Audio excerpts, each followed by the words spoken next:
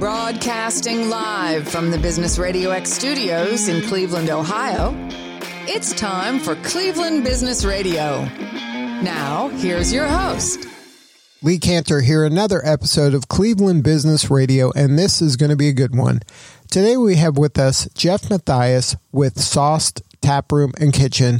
Welcome, Geoff. Hey, how you doing, Lee? Thanks for having me. I am doing well. I'm excited to learn what you're up to. Tell us a little bit about Sauced. How you serving folks? So Sauced Taproom Kitchen is in Lakewood, Ohio. It's just an immediate suburb west of Cleveland. It's a small community. It's actually the most densely populated city state of Ohio. So it's just a lot of people here. It's a great place for local small business. We at Sauced Taproom have a huge focus on local and craft beer, 50 taps on draft. The food side of it is kind of like upscale bar food. We have all the things you'd normally expect to see in a good bar setting: pizza, wings, burgers. But everything's pretty much made in the house. We don't have a freezer. We don't have a microwave. We don't believe in that kind of stuff. We want everything fresh and delicious. So now, what's your backstory? How'd you get involved in this venture? So my partner, Brent, and I have known each other for 16 years now. I've been in the restaurant business almost 22. We started at Champs, which is now a defunct kind of upscale sports bar. And got to know each other as friends. He hopped around the country, came back to town about 5 years ago now with Yard House, which is a huge, massive corporation. He kind of recruited me to come work there. After a little bit of time, we were just golfing, and we've been kicking around ideas for a long time. I think that's what a lot of people do. You always kick around ideas. Start a business. Yeah, why not? But I think we finally hit a point in our life where we could, I guess, do it. And we were just sitting there talking. He's like, I have an idea. I want you to take it seriously. And really, the whole idea stemmed from a build your own pizza by the slice concept. And obviously it's grown from there. But we started that back in October of 2017 was that conversation. And within 2 months, we had started an LLC. And within less than a year from that first conversation, we were open. So it moved quick, but... Now, how was it different from you, having worked in the restaurant industry and having been involved in probably seeing at least kind of from the sideline all aspects of the business, and then now it's your own venture and you're kind of making the decisions and it's your vision now that's going to come to life. How did, when you have a blank sheet of paper, how did that kind of form itself to what it turned into? A lot of conversations with Brent back and forth. You take a lot of time to think and talk and just hear each other out. And coming from a corporate background, it was, you get a lot of experience. I knew how to do everything, but I never think there was I don't have HR. I don't have payroll. That's all us. We do this stuff. So there's still a ton to learn, and I don't think you can ever prepare somebody for the actual opening of a business. You just kind of jump in, and sometimes that's the best way to learn. And then, so when you were just kind of kicking the idea around, how different is it in reality as what you kind of were dreaming it could be?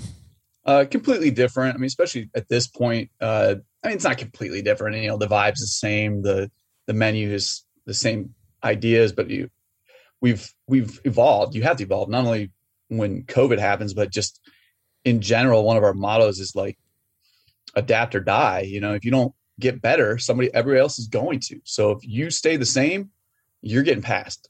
So we constantly have worked on things, whether it be menu, service, ambiance, just working in the community and kind of building relationships. You always have to be getting better. So if it doesn't change from your original concept, then you're doing something wrong. Now, how did that thinking kind of apply to your craft beer bar experience? Like, obviously you saw this trend coming and you wanted to tap into it literally. So how did you kind of get on that horse and ride it so effectively? Yeah. So we've been in the restaurant business with Yard House, where Brent was, and he brought me over there. That's a massive craft beer place. But one of the problems they have is that they just were not as able to adapt quickly, and this business moves very quickly, like many. So the trends, the change to more local, we have a lot more flexibility. We literally change beers every day, and we have new brands. We work with local places, so many small places. We have breweries that we sell here that people have never heard of, and they literally sell out of their garages. It's something you couldn't do at a large corporation. Mm-hmm. And it gives us that flexibility is such an advantage. And then when you are that nimble and you are able to kind of really immerse yourself in the community, that becomes kind of the secret sauce, right? It's harder for a bigger player to really kind of immerse themselves like you can and know all the individual players at the garage level even. Yeah, absolutely. I mean, we have relationships with the brewers, with the owners of these breweries. It's not like when you're working for a large corporation, you don't do that. You go through reps who work for distributors who they may have a relationship with them, but there's always so many levels to it that it's not personal, and this is a personal world. I mean, we building connections is vital, especially for a small business, because that's what's going to separate you. I can't beat Yard House or any kind of like large corporate restaurant on scale, on their ability to produce food cheaply, on their, those kind of things, but I can beat them on connections. And you can beat them in treating your employees as part of the kind of the team a lot better than some of these large folks can, I would imagine as well. Yeah, you're really handcuffed at a corporation. You have so many rules that you have to follow, and when you're a manager, you have to. You signed up for that. That we were not able to communicate. Couldn't have cell phone numbers. If I walked into a bar and one of my employees was sitting there, I was supposed to leave, which seems kind of ridiculous. I get not fraternizing, but like they wanted to keep that separation so strong. Some of the people that work for us, they're our best friends and family. They're family, we care about them, and and that builds those relationships show up in turnover. And we have more than half our staff is original people, and we're coming up on 3 years here in a few, about 4 months. Right. Which is unheard of in the restaurant business. In the restaurant business. Yeah. We haven't hired nobody in our front of house has been here less than a year. And that's going through a pandemic with us. Nobody. And we have like one person in the back house that's newer than a year. So it's just treat people right. Treat them like human beings. It seems simple, but it is simple. It is. When you say it, it's like kind of like, duh, how else do you treat them? But some of these companies, I think they forget that, and they treat them like lines on a spreadsheet that can be erased and then replaced. And that's just not going to get good retention. It's not going to get that employee buy-in over time. No, and we understand, we're a business. We have to make money. And, we've had that conversation with people. It's like, yeah, I'd love to pay you all $30 an hour. But clearly we run a business. We can't. We have to make the numbers fit to survive and grow. But if you treat them right, you don't have to. That's part of the equation, whereas at a big place, that's like your one tool is pay. I can pay you. And that's like the only way to reward you, or here you can actually just, listen, talk to them, and appreciate about them. Their lives. It's funny how much appreciation matters to folks. Mm-hmm. Now, speaking of COVID, you mentioned it earlier. How were you able to kind of manage it now that hopefully things are opening up? I know that was a tough time for everybody. Did you make some pivots in terms of, curbside and delivery and different things like that to keep the doors open? Yeah. And I saw some people kind of like just almost like give up, like raise their hands and be like, it's not working. And, my business model's we're not designed for that. We're more bar than takeout restaurants. So that was very much a shock. We had growlers, but that wasn't, and we really we didn't have much takeout business. So we did not around here, people were able to stay open for takeout, but we shut down immediately because we just knew we didn't have that business model at the time. By the time we reopened, we had focused on, we bought a canning machine. So that added a new dynamic to takeout.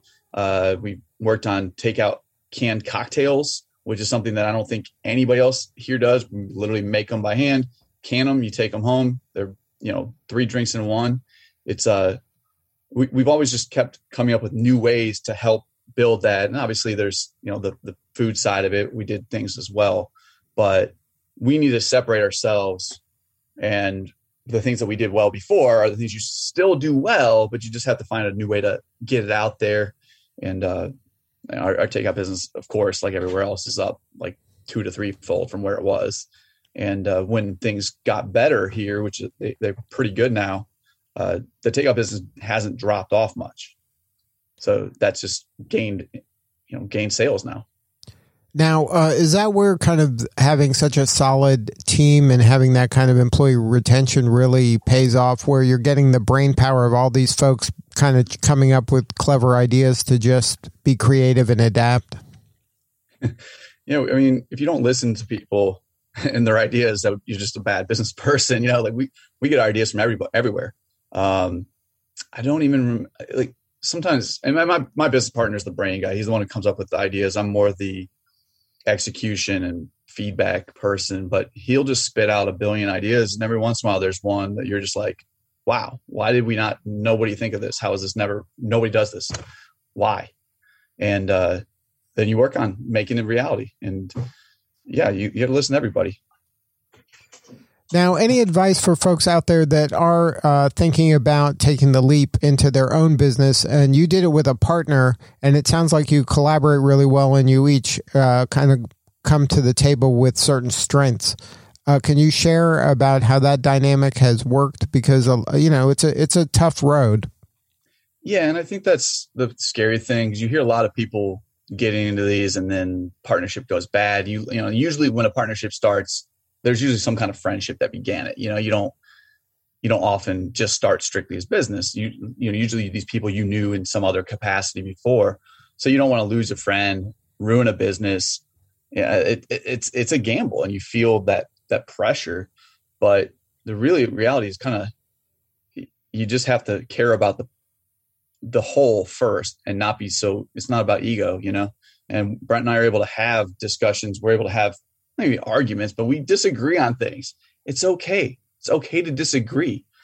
You just have to find a way to always compromise and decide together. So yeah, we offset each other well.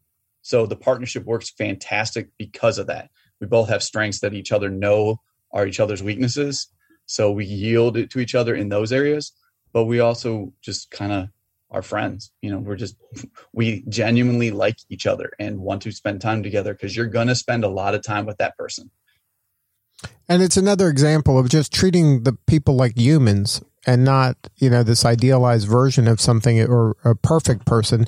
They're human, and you understand their strengths and weaknesses, and you know what you're getting into. Yeah, absolutely. So now that the pandemic is kind of waning, do you see some silver linings in terms of some of the stuff that you may have had to do during the pandemic is going to pay dividends, for future you down the road? Yeah. And obviously, just like I said, the takeout business is still there. But we've been able to build an even stronger relationship with our team over this time, where a lot of places just shut down and didn't talk to them. We had game nights during COVID. We've tried to, just continue to be there and always be there. And when it comes to your guests, we've had people we haven't seen in a year, and I know that they're excited to come back, and I think they're getting close to that point. So there's dividends to come, and they're already starting to happen, but it's going to be an exciting summer, I think, everywhere, because everybody's just ready to get out and do something. And so even though we've been pent up for a year, you got to go. We got to ready. Everybody's ready to go. We're ready to go. Let's go do stuff. And restaurants are the first place you go. Now, do you have some stuff planned out for the kind of approaching summer here, spring and summer? Still a little challenging, unfortunately, to plan too much, because there's still unknowns in our future. There's finally some events kind of happening. The place we have is on a major road that they shut down 3 times a year, typically 4 major events. And we haven't had one since December of 2019. So we're looking forward to one in August here that should be planned. And it's just an art festival. It's basically a giant outdoor art gallery where people come and sell everything. And it's one of the reasons why we like this spot to begin with, because it's an amazing vibe in a small town.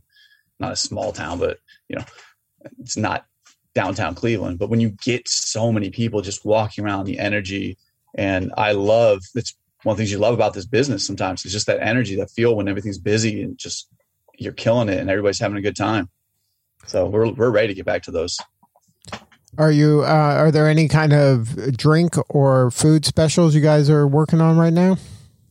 Well, we are working on always something, but we are hoping to get a new food roll out here in the next month. I guess we'll probably be releasing details somewhat soon, but it's a never-ending life of R&D of food and drinks. It's not too bad of a life, though. Now, if somebody wants to come by and check you guys out, is there a website where they can kind of get a handle on what's going on? Yeah, www.saucedtaproom.com. It's really good for online ordering everything. Obviously, our Facebook page is probably the most up to date, or Instagram, which are also the same, Sauced Taproom. So lots of information there, lots of any kind of special updates, changes to hours, whatever we're doing. Back before all this, we were pretty active. We were running events all the time. We would like to get back into that, but we're just kind of waiting till it's the right time. And we're hoping here in the summer is probably that time. Good stuff. Well, congratulations on all the success. You're doing important work and we appreciate you. Appreciate it, Lee. All right. This is Lee Cantor. We'll see you all next time on Cleveland Business Radio.